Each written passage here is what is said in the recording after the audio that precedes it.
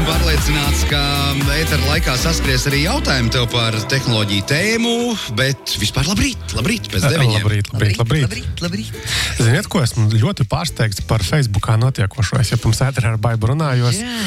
Tā kā negluži pirmo dienu esmu internetā un esmu pieredzis, teiksim, pie diskusijām, visādiem uzbraucieniem Twitterī kaut kādā, bet Facebookā ir pavisam cits līmenis. Absolūti, tev piekrītu, jā, bet tur ir, publika no draugiem pārcēlusies uz Facebook. Tur, man liekas, kaut kāds, jā. Jo, vēl šorīt es, saņēmu, reālus draudus Facebook Messengerī, tādus, ka, jau es ar šo konkrēto teikumu var iet uz policiju. Ieeju profilā, viņš ir eksistējošs cilvēks, tas nav trollis. Un šito es nesaprotu. Jā. Tā kā, labi, ja Twitterī ir otra puse, kad ir visādi anonīmie konti, ja tur vairāk vai mazāk, un tā kā, labi var tā, tad Facebookā tomēr cilvēki ir visdrīzāk tik tālu nav aizdomājušies un arī saviem īstajiem vārdiem un uzvārdiem raksta to, ko viņi raksta. Jā, un es viņiem aizsūtu, piemēram, krimināla kodeksa konkrēto pantu, un es viņiem rakstu, ka ar šo pantu tu, draudziņ, esi jau, kā saka, tu jau esi iekšā tur, ja? Un visdrīzāk viņš neko nesapratīs no tā. Tur, jā.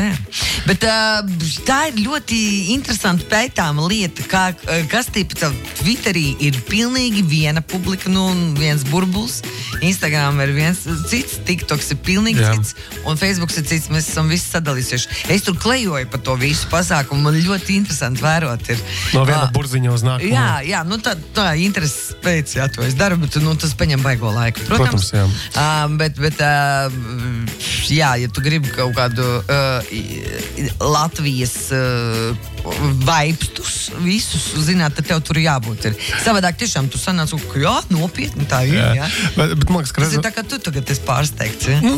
Jā, bet rezumējot šo bloku, man liekas, ir vienkārši jāsaprot, ka, viss, ko mēs pasakām, neatkarīgi kurā sociālajā tīklā vai internetā, tāpat mums ir jāatbild arī par saviem vārdiem. Vismaz es pieturos pie šādas te pieejas, pat ja dažkārt tā sāk atbildu, es to tiešām tā arī esmu domājis. Un galā varu pamatot katru savu vārdu, ko esmu teicis. Vienkārši man liekas pietrūkst Latvijā tiesas prāvu kaut kā ik pa laikam gan gadās tieši no interneta izķertajiem. Ir labi pozitīvi piemēri, un tie arī liek pierauties. Covid laikā īstenībā es vairākas reizes vērsos policijā. Viens otrs ir pierāvies kopš tā laika, un viens arī ir atvainojies. Viņš ir politiķis patiesībā, pat labi. Viņš sajūta svilumu smaku un paņēma savus vārdus apakaļ. Bet īstenībā, tos vārdus viņš bija teicis laikam arī, tas bija naktī un reibumā, cik es sapratu. Bet īstenībā, trūkst ik pa brītiņiem tādu paskaļāku procesu. Tādu, lai zinu cilvēki, ka par to reāli var arī, saukt pie atbildības. Jā, tā kā tiešām domājam, ko runājam. Bet tagad vēl pie tehnoloģiskākām lietām atpakaļ, manuprāt, interesantākā tāda tehnoloģiju ziņa jaunums, kas šajā nedēļā tika noprezentēts, ir tātad AI PIN, jeb mākslīgā intelekta piespraudīta, tātad maza ierīcīte, kas ir piestiprināma pie apģērba. Jāni, to arī varētu apskatīties. Es viņu redzēju, un man vispār likās, ka tas ir kaut kas revolucionārs. Beidzot, kaut kas ir jauns. Jā, tātad iedomājamies sērkociņu kastītes izmēra ierīcīti, kuru tu vari piestiprināt pie jakas apģērba, kurā ir iebūvēts skaļrunītis, kameras, tur kaut kāda gaismas diodīte. Čips tas ir vispār. Jā, čips.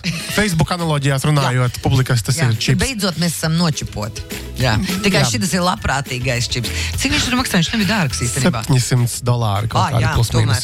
Bet tā doma ir tāda, ka tas ir tā kā telefona funkciju pilda kaut kādā mērā, jo uz to var sazināties. Projektors. Tam ir maziņš projektoriņš iebūvēts, attiecīgi tu roku tur ir priekšā, un viņš var projicēt uz tas, nevis viņš. Tu neesi redzējis, Jāni, šito? Nē. Ārprātīgi interesanta lieta. Ārprātīgi interesanta lieta. Tātad, un paskatīsimies, kā tas darbosies, kad būs reāli pieejamas šīs ierīces. Jā, man ir viens jautājums, viņš ir Android vai Nē, tur viņiem pašiem savējais kaut kāds risinājums ir. Bet tie, kas ir atdalījušies no Apple, tie divi speciālisti, kas ir aizgājuši projām. Tā kompānija ir izveidojuši 2 cilvēki, kas iepriekš pirms tam strādāja Apple, un tagad viņi, acīm redzot, kaut ko tur iemācījās un izdomāja, ka gribās šeit. Bet kur tad ir tā mākslīgā intelekta daļa? Respektīvi, tur tiek izmantots, jau mūsu pusē labi zināmais ChatGPT, plus vēl citas tehnoloģijas, un attiecīgi māk gan saprast, kas tad tur zvanās, kas tur runājas, māk prioritizēt šos te uzdevumus, māk tulkot arī, laikam, šo te saziņu. Un tie ir tie daži, teiksim, tādas funkcijas, kas tiks prezentēts. Bet, redzēsim, it kā jau tās piekaramās kameriņas, nav nekas jaunums. Paskaties uz ikvienu Rīgas satiksmes kontrolieri, tiem jau ir tās kameras vai uz policistiem, bet privātajā kārtā taču arī ir bijuši mēģinājumi gan brillēs iebūvēt kameras, gan Google, gan Snapchatam, gan arī atsevišķi kameriņas, man liekas, Ubiquiti arī taisiet kā tādus iekaramus, kā šitos te nekrelles, bet... Kakla. Kakla rota, jā, kakla rota. Tur, kur viens karājas. Kur man bija kādreiz koka vēlns, un jau tagad ir kas tur. Kakla rota. Tādi risinājumi ir bijuši, redzēsim, protams. Tātad vēlreiz AI pina. Pagooglējam, atradīsim. Baigi interesanti. Es viņu jau vairākas dienas vēroju, kā cilvēki. Pagaid, bet viņš jau līdz ziemišiem nenonāk tirgū vēl, ja? Man liekas, ka pārdod, reāli varēs saņemt nākamā gada sākumā. Bet papētam. Es te minēju vārdu googlējam. Vēl pēdējā laikā esmu dzirdējis Twitterī, ka cilvēki arvien aktīvāk izmanto Google meklētāja alternatīvu Kagi. Es pats neesmu vēl pamēģinājis, tur kaut kādā momentā ir jāsāk maksāt, bet cilvēki ir gatavi maksāt par meklētāju, jo viņi saka, ka tas spēja atrast informāciju labāk nekā Google. Man tas liekas pārsteidzoši, būs jāpamēģina noteikti Kagi search. Pagooglējam, atradīsim un pamēģinam, varbūt noderēs mums. Kā Google dara to Kagi search, tā kā tu googlā viņa konkurentu. Tur viss ir kārtībā, ja? Nav kaut kāds spēlīts. Nē, augšā viss zalīgi rādās. Viss ir zalīgi, kā vajag. Pagājām, sakos tiem zobiem. Šerī. Acīm redzot, vēl nav pārāk populārs. Lūk. Tālāk, vēl runājot par tādām praktiskām lietām, Volt piegāde. Tātad, cik pilsētās, jūsuprāt, Latvijā šobrīd viņi ir? Minam. Labi, es pieļauju Domba, Daugavpils, Liepāja, bez Rīgas, Ventspils, Jelgava. Par Ventspilu neesmu pārliecināts. Skaitu nosauciet vienkārši. Piecas. Gada sākumā bija 5, tagad jau ir 13 pilsētās Latvijā. Tātad tas ir lielākais šāda veida. Tieši Voltiņš, jā. Arī, bet, piemēram, tādā Tukumā arī ir indietis. Par Tukumu man grūti teikt, bet tagad pēdējie viņi ir Ādažiem un Baltazaram pievienojuši. Jā, bet tās jau no pilsētas. Es domāju, apdzīvotas vietas. Ādaži ir pilsētas. Pilsēta ir pilsēta. Ādaži? Pilsēta? Viņai nav pilsētas status. Nevajag jau tagad piesieties burtam. Ādaži ir ļoti skaista apdzīvota vieta. Pagaid. 13 nav pilsēta Ādaži, nav. Viņai pilsētas status nav Ādažiem. Bet, man liekas, ka Volts jau tik ļoti iegājies mūsu kultūrā. Es nesen biju Dēlas teātrī uz Rotko izrādi. Fenomenāli uzbūvēta, izrāde, un tur arī diezgan liela loma spēlēja arī tieši Volt kurjera, tēls kā tāds. Vēl tāda interesanta saistītā ziņa, tātad kaut kur Amerikā ir izveidots tāds jaunu uzņēmums, kurjerdienests Olej saucās, kurš fokusējas tikai uz vienu konkrētu funkciju. Tātad viņu tas solījums ir, ka viņi piegādās luksusa modes preces, apģērbu nepilnā stundā, tad 50 minūtēs. Iedomājies, tev ir ļoti vajag kleitu tur kaut kādu, vajag kaut ko, somiņu, kaut ko tam līdzīgu. Tad ir Volts speciāls, kurš piegādās tev šo te somiņu. Nē, tas ir Amerikā. Mums tikko piesaistīja vēl papildus naudu, viņu piesaistīja no tādiem īpašiem atlasītiem veikaliem, no kuriem es pat nezinu, kaut kāds Izabela Marant, Fleur du Mal, Liza Young, neko neizsaka, tev varbūt izsaka visu.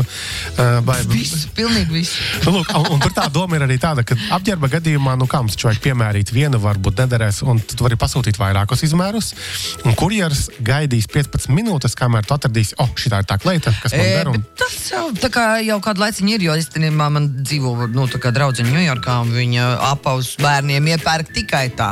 Atķeksē šito, viņai uznes augšā kastes. Bet gaida? Jā. Nopietni? Jā. Tur ir cik forši.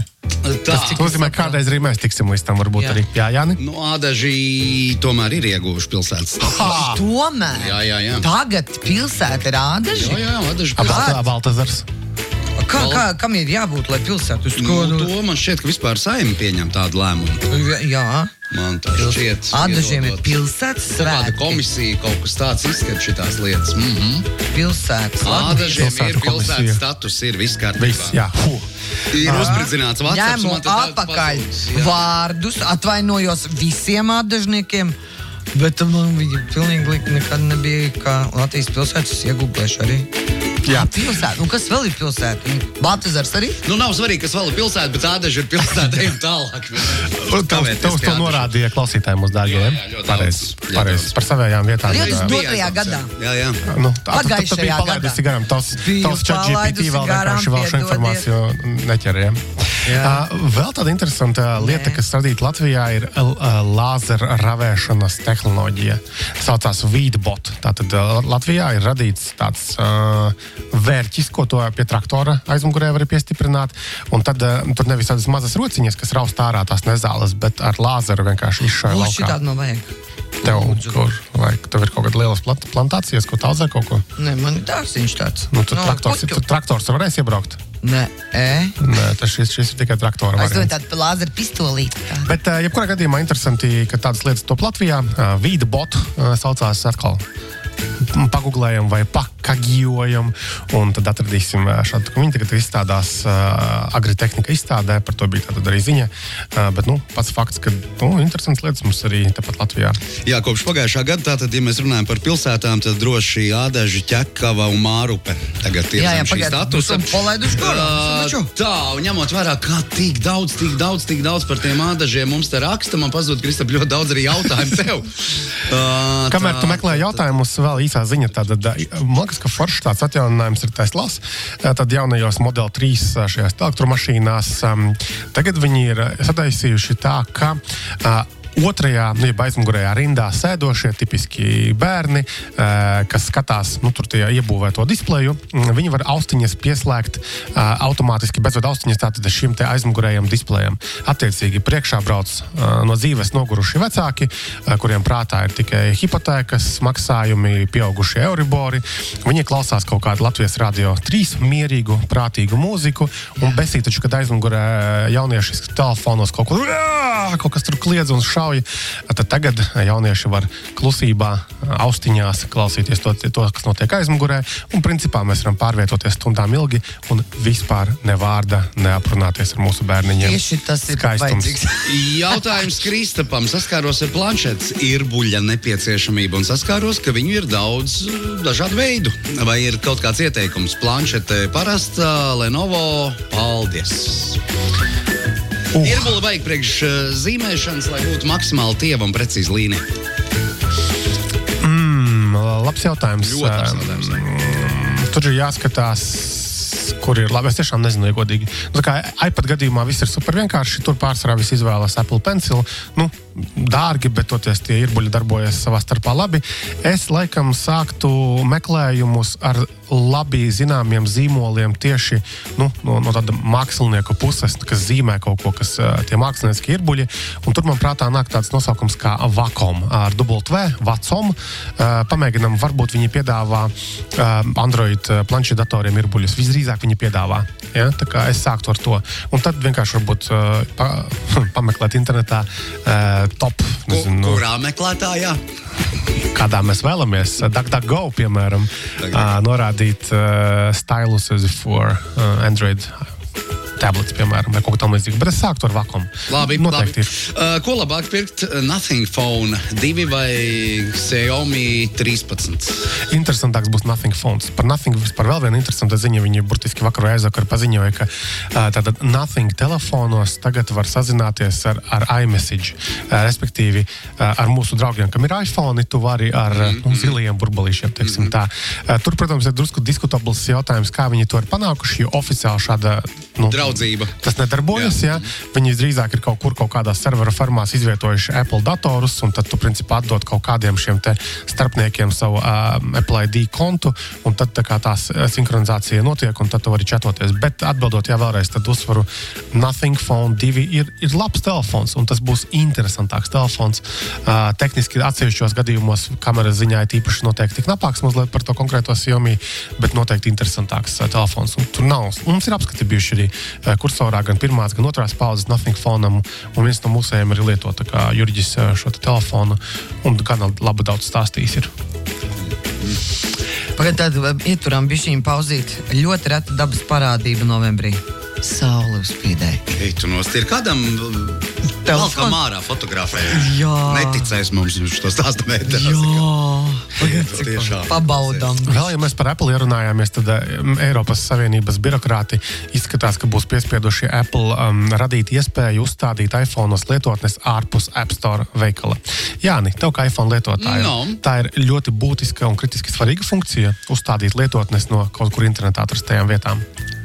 Es pat īsti nesapratu, ko tu man stāsti. Lieliski. Tas ir arī tipiskais iPhone lietotājs. Es kaut kādu lietot man vajag ieju App Store. Tieši tā. Un kur ir problēma? Problēma ir... Labi, tad atmetot jokus, tas stāsts ir par, monopolu stāvokli. Tātad iPhone'os aplikāciju, jeb lietotņu iegūšanā, monopola situācija ir tāda, ka tas ir pieejams tikai no App Store. Un tad, birokrāti uzskata vai aktīvisti uzskata, ka tas nav pareizi, ka cilvēkiem ir jābūt pirmkārt iespējai dabūt lietotnes no jebkurienes. Bet man liekas, ka drusku nopietnāka tēma ir tāda, ka, viss, kas iet caur App Store, maksā komisijas maksu, it īpaši maksas pakalpojumu gadījumā Apple'am. Un tas tad savukārt ierobežo kaut kādas, biznesa iespējas citām kompānijām. Par to gana daudz ir cīkstējies Spotify nebeidzami, jo, lai samaksātu, teiksim, šos te, abonēšanas maksas, tāpat... Es saprotu, bet idejas man kā patērētājiem pilnīgi vienalga, kurai kompānijai aiziet starpniecības nauda. Līdz brīdim... ja jau es lietoju iPhone, tad lai iet Apple'am. Līdz brīdim, kad tev ir kaut kādas arī, kompānijas, no kurām izvēlēties. Kaut kādā brīdī vienkārši Apple vai Google kļūst tik lieli, ka tev nav šo te alternatīvu, un tā ir kaut kādā mērā arī problēma. Protams, redzēsim, kā tas viss izpaudīsies. Visdrīzāk Apple to padarīs tik nērtu un tik sarežģīti izmantojumu funkciju, ka nebūs. Līdzīgi tas ir tas pats stāsts, ko mēs pagājušajā reizē runājām par tiem Facebook un Instagram maksas kontiem, kur vēlreiz uzsveru. Ne jau mums ir jāmaksā par to, lai mēs vispār tiktu iekšā tajā Facebookā, bet lai mēs varētu izmantot Facebook un Instagram bez reklāmām. Jā, par šo bija arī tieši jautājums. Tas man pazuda tajā daudzajā adrešu. Vēlreiz, trešo reizi uzsveru. Mums nav jāmaksā, lai mēs izmantotu Facebooku. Nemaksājam, un Facebooks būs tieši tāds pats ar reklāmām, personalizētām reklāmām pārbāsts, kā tas ir līdz šim bijis. Ko tu izdarīji, kā tu akceptēji tos jaunos noteikumus? Es negribu maksāt. Es arī nospēju, lai man iet tās reklāmas. Bet tas ir vienkārši atkal no birokrātiem nācis uzdevums, ka, tur privātumu ievērojam, nevaram personalizētas reklāmas un tā. Un Facebooks vienkārši, labi, maksājiet tagad kaudz naudas, un tad mēs varēsim piedāvāt pakalpojumu bez reklāmām. Protams, ka tā cena ir 12 vai cik tur eiro mēnesī, un kurš tad maksās tik daudz? Visdrīzāk tāpēc arī cena ir tik augsta, lai neviens neizmantotu šo funkciju.